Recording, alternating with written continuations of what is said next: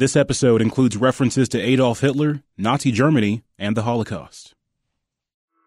Jesse Owens wasn't even a teenager when he learned he had an incredible gift: speed. In high school, he equaled the world record in the 100-yard dash. In college, he set 4 world records in the span of 45 minutes. And then, at the 1936 Olympics, he won 4 gold medals in front of Adolf Hitler, dispelling the Nazi myth of Aryan supremacy.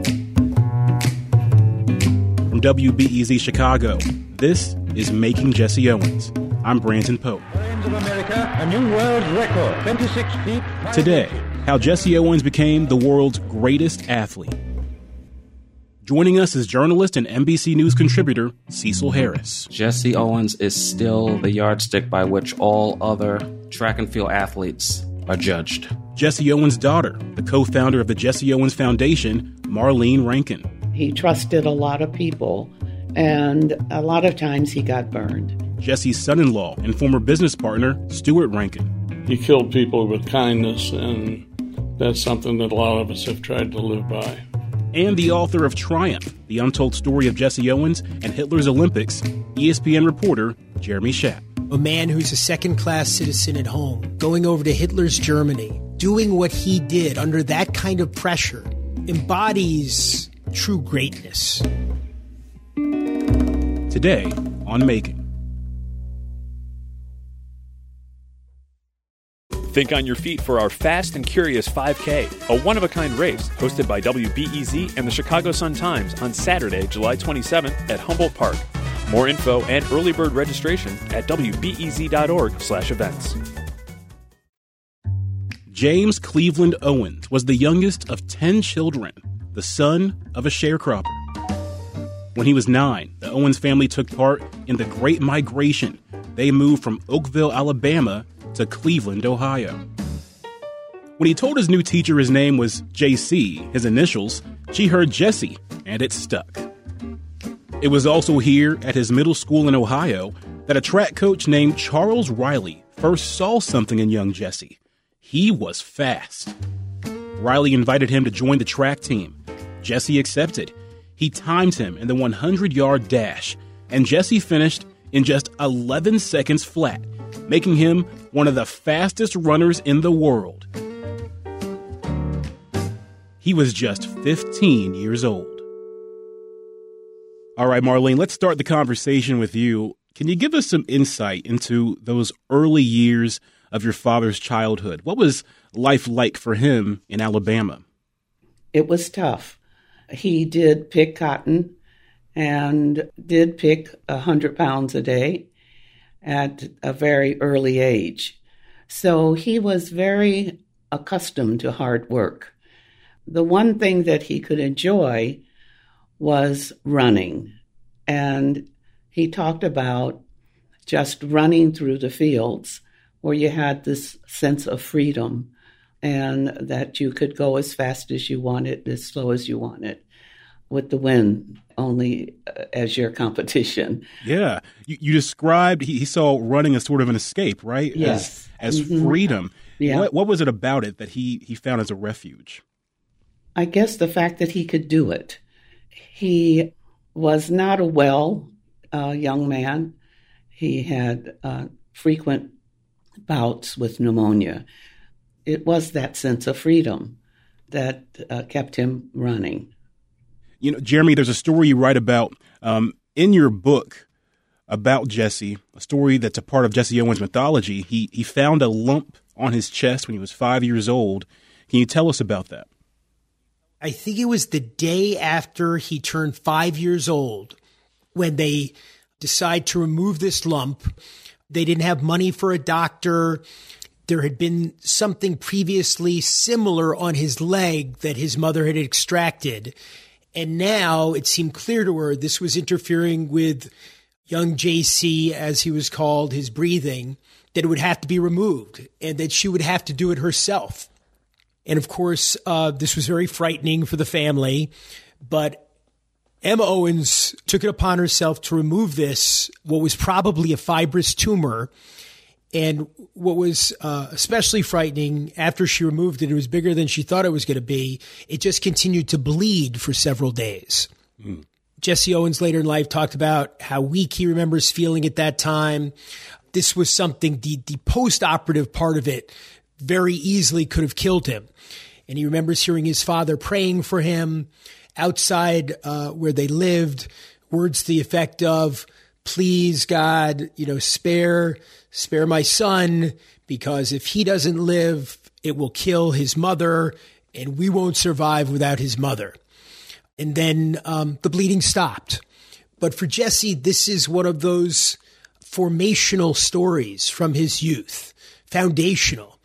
And I think the message, essentially, and Marlene and Stuart would know better than I, is that surviving such a thing as a 5-year-old gave everyone a sense of Jesse's specialness.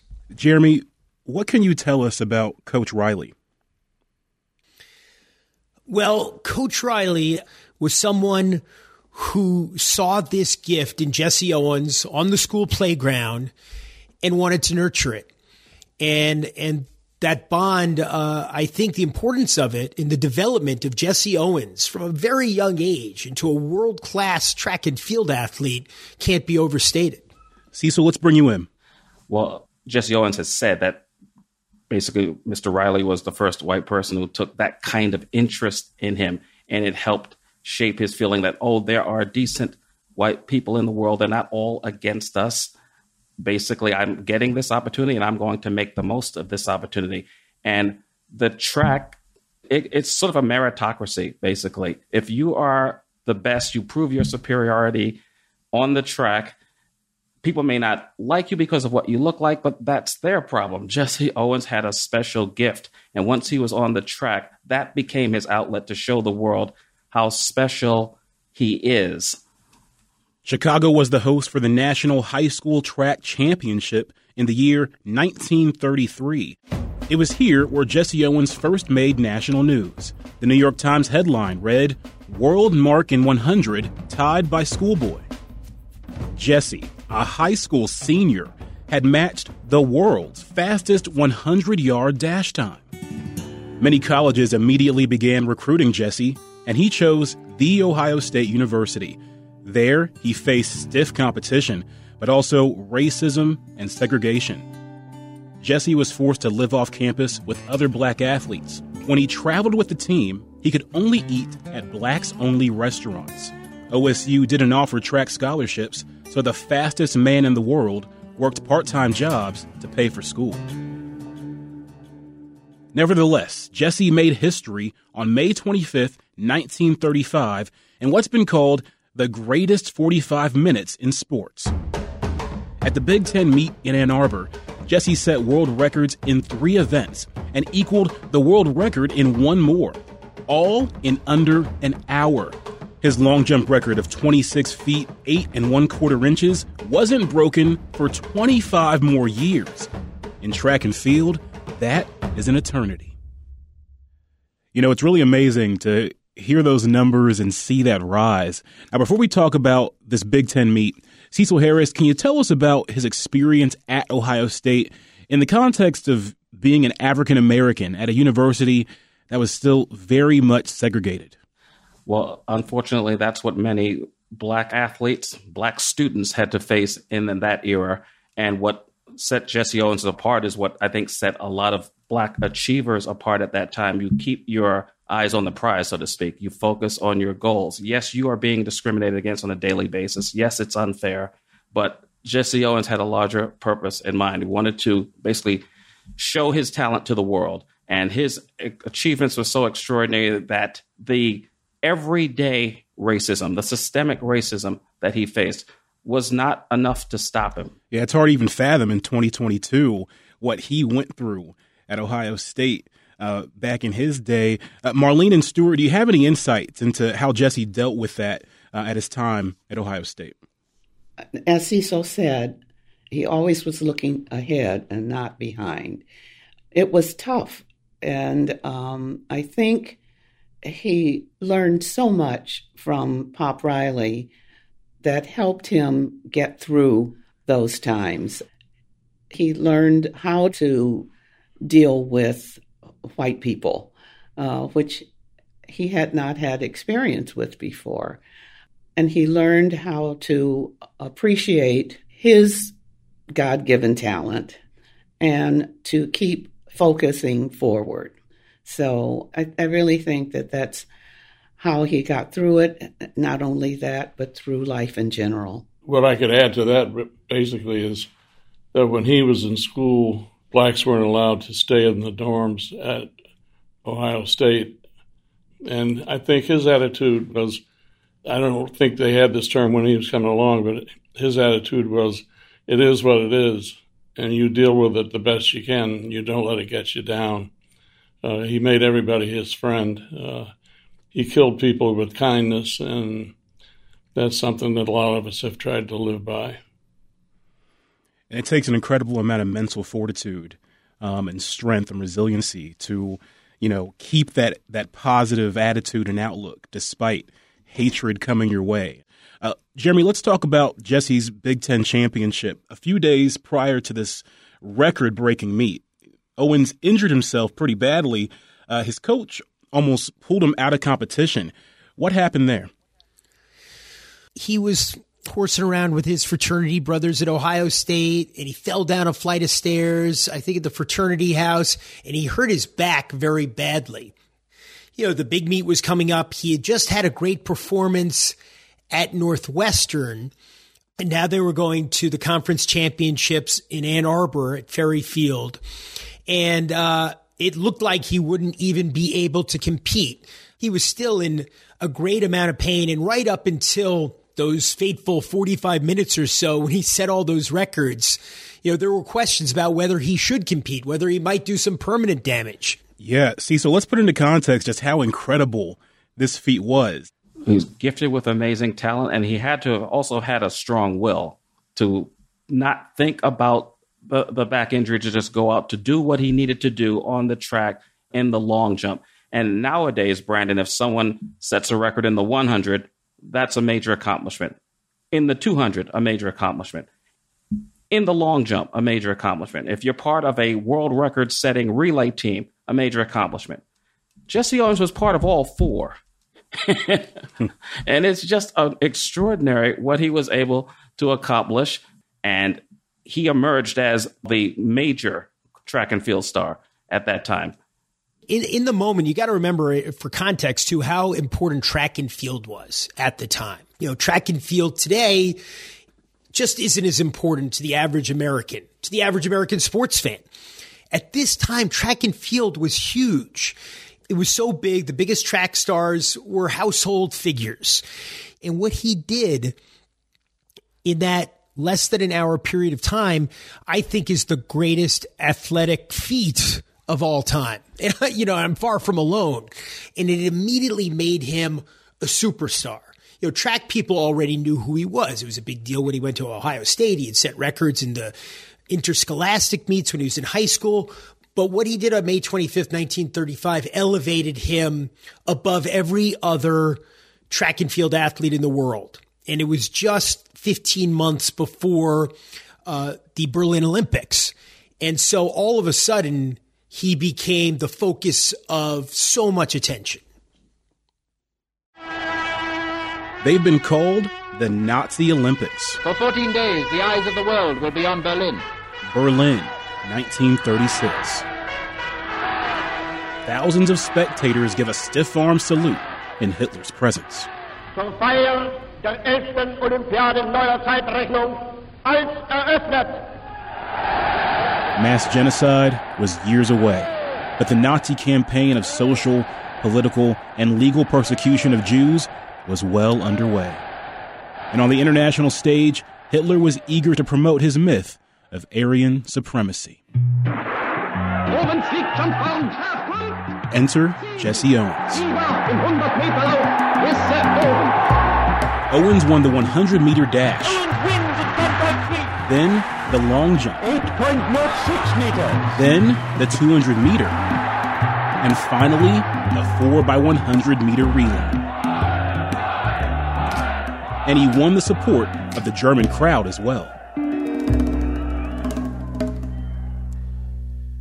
Now, Jeremy, there was some hesitation as to whether Jesse should have even gone to Berlin and participate in the games. He did eventually go, but how was that decision made? Was it his decision ultimately? Well, what happened was there was a strong boycott movement in the United States, a boycott movement led by Jeremiah T. Mahoney, who was the head of the Amateur Athletic Union. And he was at loggerheads with the head of the American Olympic Committee, Avery Brundage, who wanted the U.S. to go, who wanted the United States to compete not only in Berlin, but in the Winter Olympics as well, which were taking place earlier in the year in Germany. And so there was this vote ultimately in late 1935 between those who wanted the U.S. to boycott the games and those who wanted the U.S. to go. And by the slimmest of margins, the Amateur Athletic Union representatives voted to participate in the games. Now, of course, any individual athlete could have chosen not to, but that would have been an extraordinary and unusual decision. And at the time, there were those who said individual athletes should make the decision not to go, not to show up in Hitler's Berlin and take part. There were such asks made specifically of African-American athletes who were going to the Olympics. And, quite reasonably, a number of African-American athletes who were going to compete in Berlin said, wait, you're asking us not to go there because of what's going on in Germany. And here in the U.S., we're second-class citizens. And ultimately, of course, by going, Jesse Owens was putting himself in a position to refute Nazi hatred and racism. And, it is a fair question to ask, though. If the boycott succeeds, then the world doesn't know who Jesse Owens is today because there were no Olympics in 1940. There were no Olympics in 1944, of course, because of the Second World War. He would have been too old to compete in 1948. And so it's complicated, but the U.S. almost did not go. Mm. And I appreciate you, Jeremy, bringing up, this sentiment from some people in the black community that, hey, we're facing discrimination here. Why single out Germany in particular? Now, Cecil, it's obvious how evil Hitler was at the time. In history is well documented that, but perhaps it wasn't as obvious in 1936. So can you explain the political backdrop of this time? Well, it's somewhat similar to the 1968 Black-led boycott of the Olympics in Mexico City in that people weren't saying don't go to Mexico because of Mexico's policies, but don't go to the Olympics because of America's enduring shame of racism here.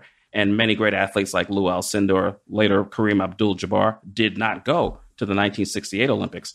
But back to 1936, Nazism, it was on the rise. And basically, he had a stranglehold on the country ideologically, and he had fed them the myth of Aryan superiority, and people were buying into it. So it was seen as a way of not giving Hitler a platform, but he would have had that platform anyway. The Olympics were in Germany. He was in the stadium watching the track and field events every day. So Jesse was the star, and he single-handedly made a major political statement without verbalizing it. Just doing what he did on the track, he made a major political statement. Owens is ahead. Sternberg and Bergmeier fighting. Metcalf comes up, but Owens wins in 10.3. More Making Jesse Owens in a minute.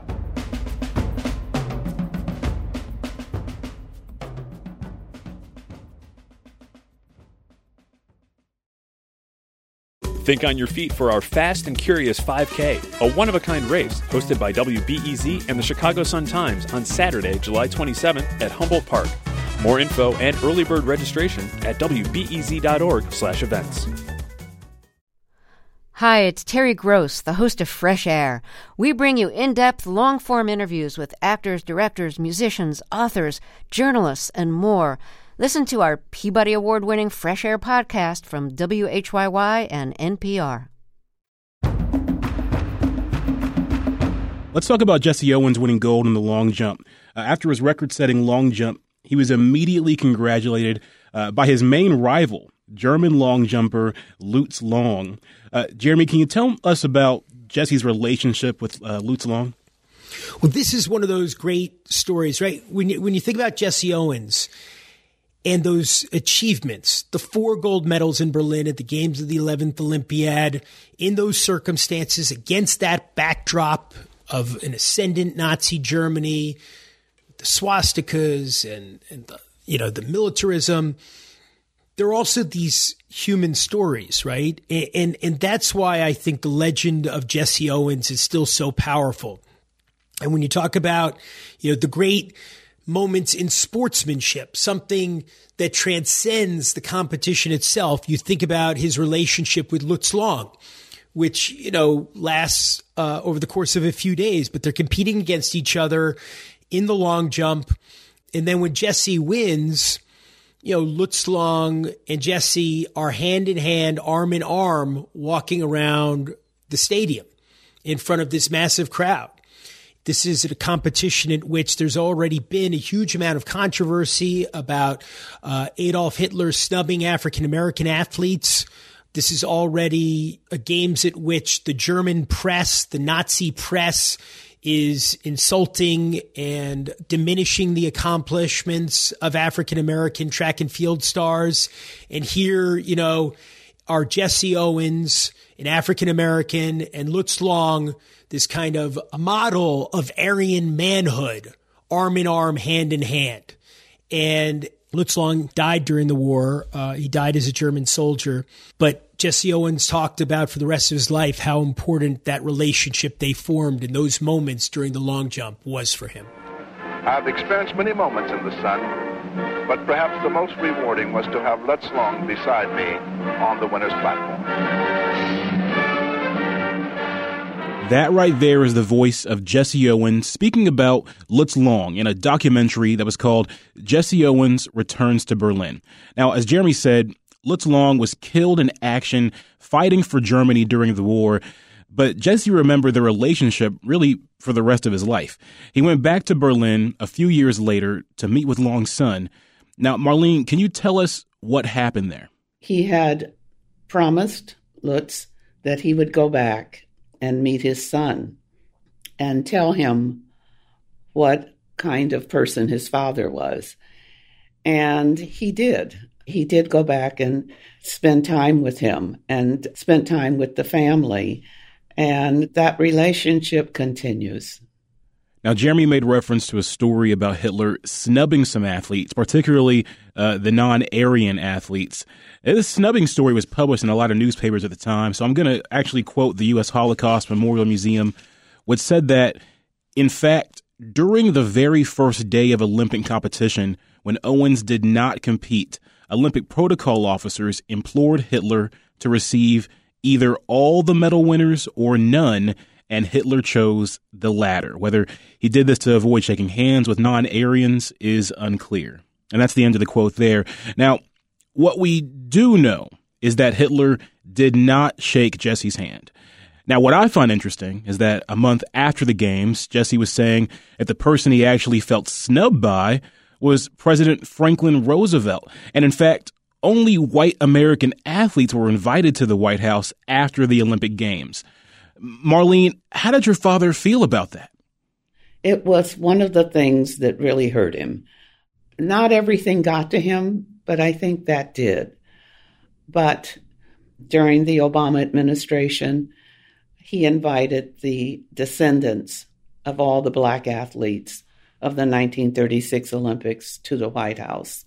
What was that moment like? Were you able to go? Oh, yes. My sister Beverly and I were there. What was that moment like? It was incredible. It was just a very warm and exciting at the same time. Jeremy, this kind of speaks to something you referenced earlier about how, when people were talking about boycotting and black Americans were talking about boycotting, they were saying, well, we get, bad treatment here in America too. And this snubbing, in a sense, by Roosevelt kind of spoke to that. Can you talk a little bit more about that dynamic in the United States? You get choked up when you think about what Jesse Owens did in Berlin, right? It's now almost 90 years later. It's still the greatest feat ever in the Olympics. The greatest feat ever in sports, you could say. A man who's a second-class citizen at home, son of a sharecropper, grandson of slaves, going over to Hitler's Germany, where he is officially, it wasn't just Jews, it was also anti-black, where he's officially something less than a human being, doing what he did under that kind of pressure, with those crowds around him, with the stakes so high, not only, the stakes for the cause of progress, the stakes for him personally, knowing when he came home that, he and his family wouldn't be able to walk through the main entrance at the hotel in New York after they got off the ship that brought them home. So Jesse Owens had to deal with so much, and he rose to the occasion in a way that embodies true greatness. And he's such an important figure beyond sports. He's such an important figure in the cause of civil rights. He was really, in some ways, the first African-American sports star. Remember in 1936, baseball is segregated. The National Football League is segregated. There is no pro basketball league the way that, there would be by the late 40s. There is no NBA or its forerunner. So much of college sports are segregated. And this is also important. Remember, this is just what Jesse Owens achieves in Berlin comes just a few weeks after a massive disappointment for African Americans when Joe Louis is knocked out by Max Schmeling. Joe Louis, up until June 19th, 1936, is a bigger star than Jesse Owens because he is expected to be the next great heavyweight champion. And so all the context of Jesse Owens' triumphs, there are all these stakes, and he fashions the greatest performance ever. It's, I remember talking to Michael Phelps about this, right? After he won his 8th gold medal in Beijing. It's one thing to be great enough to do it. It's an entirely different thing to do it. And he did it. And he did it under so much pressure, so far from home, and then 2 days later, the Amateur Athletic Union, puts him on a plane to fly around Europe to make money for the AAU. They don't so much as give them $20, the athletes, to buy sandwiches. This is what they were dealing with, amateurs at that time. Beautiful context there, Jeremy. Cecil, can you expand on what Jeremy just said there about how Jesse was received when he returned to the United States? Again, subjected to the kind of systemic racism that all Black Americans faced at the time. And because he was a legendary athlete returning home from Berlin after a legendary accomplishment, that did not change the way white America perceived him or treated him. That's the disgrace. Franklin D. Roosevelt did not acknowledge him. The White House did not acknowledge him. Second-class treatment continued. In the past, when athletes did something extraordinary at the Olympics, I'm thinking of, say, a Johnny Weissmuller or a Buster Crabbe, who were Olympic swimming stars. They became B-level movie stars playing Tarzan. Sonia Haney, a figure skater, became a film star after her Olympic success. Jesse Owens was not afforded any of those opportunities in America, despite his brilliance on the track, despite his humanity, despite his decency as a man. He was not treated with the special treatment he deserved. Instead, he ends up having to race horses to make money. And it never should have come to that. No other Olympic champion had to do something that would be considered humiliating to make a living. And it just basically showed America's contempt at the time for Black people.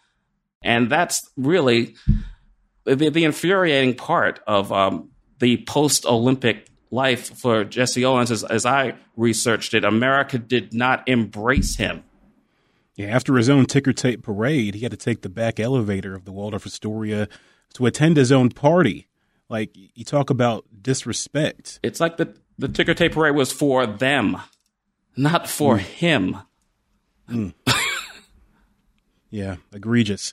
Well, let's dive deeper into the aftermath of Jesse Owens at the Olympics. You know, after the 1936 Olympics, he sought out sponsorship deals, which stripped him of his amateur status and effectively ended his career in athletics. He took a job as a playground instructor for underprivileged youth in Cleveland.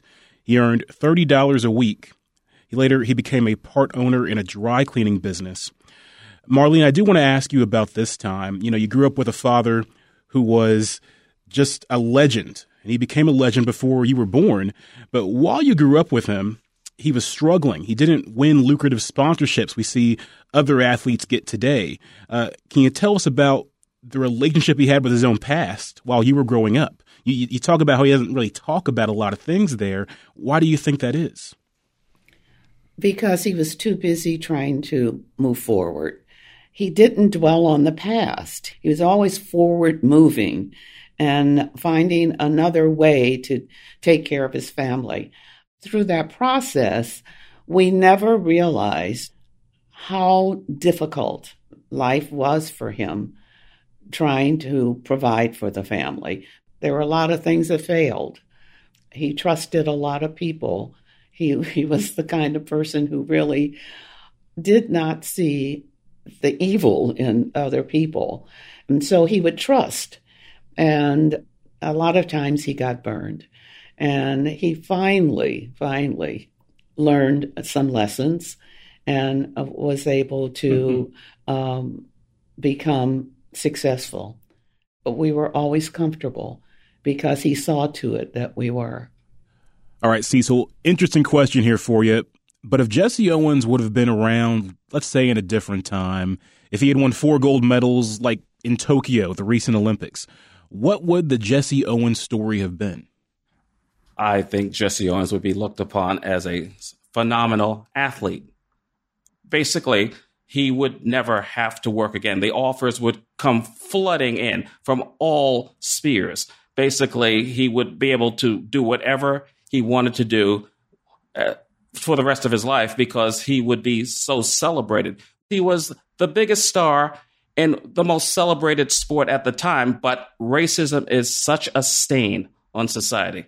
It basically prevented him from being properly respected and acknowledged in his own country.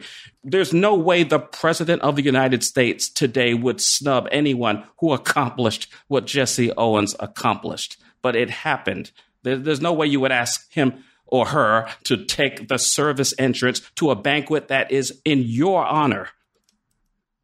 Those things would never happen. Marlene, Stuart, we're going to end here with the both of you. What does Jesse Owens mean to people today, from your perspective? I think basically young people still idolize him. Marlene still gets a lot of mail from kids who want information about her father so they can write a paper. And I'm not talking about college students or high school students. These are elementary school kids, 8 or 9 years old, from Washington, Alaska, you name it, from all over the country, who write an email for information about Jesse Owens. And he's still held in high esteem, and his personality and his character is what keeps that going. Marlene? He was an outstanding and famous athlete. He was a person of fine character. He was Daddy. Well, thank you all for your contribution today. This has been Making Jesse Owens. I want to thank each of our guests for being here. Jeremy Schaap, Marlene Rankin, Stuart Rankin, and Cecil Harris. Thank you again, all of you. Thank you. Thank you. Thank you.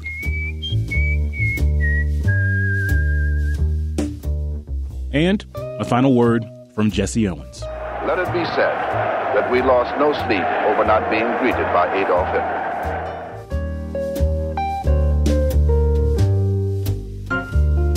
This episode of Making was produced by Justin Bull and Hina Shrivastava. I'm your host, Brandon Pope. Our executive producer is Kevin Dawson. Special thanks this week to the Jesse Owens Foundation for their contributions to this episode. Be sure to also check out Triumph, The Untold Story of Jesse Owens and Hitler's Olympics by Jeremy Schaap.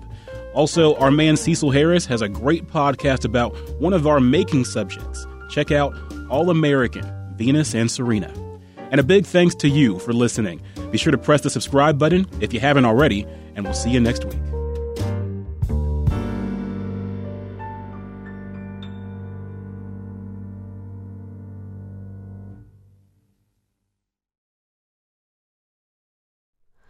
Hi, it's Terry Gross, the host of Fresh Air. We bring you in-depth, long-form interviews with actors, directors, musicians, authors, journalists, and more. Listen to our Peabody Award-winning Fresh Air podcast from WHYY and NPR. Thanks for listening to the news live on WBEZ and NPR. The WBEZ stream sounds great in the kitchen on your smart speaker and anywhere on the WBEZ app. Listen every day.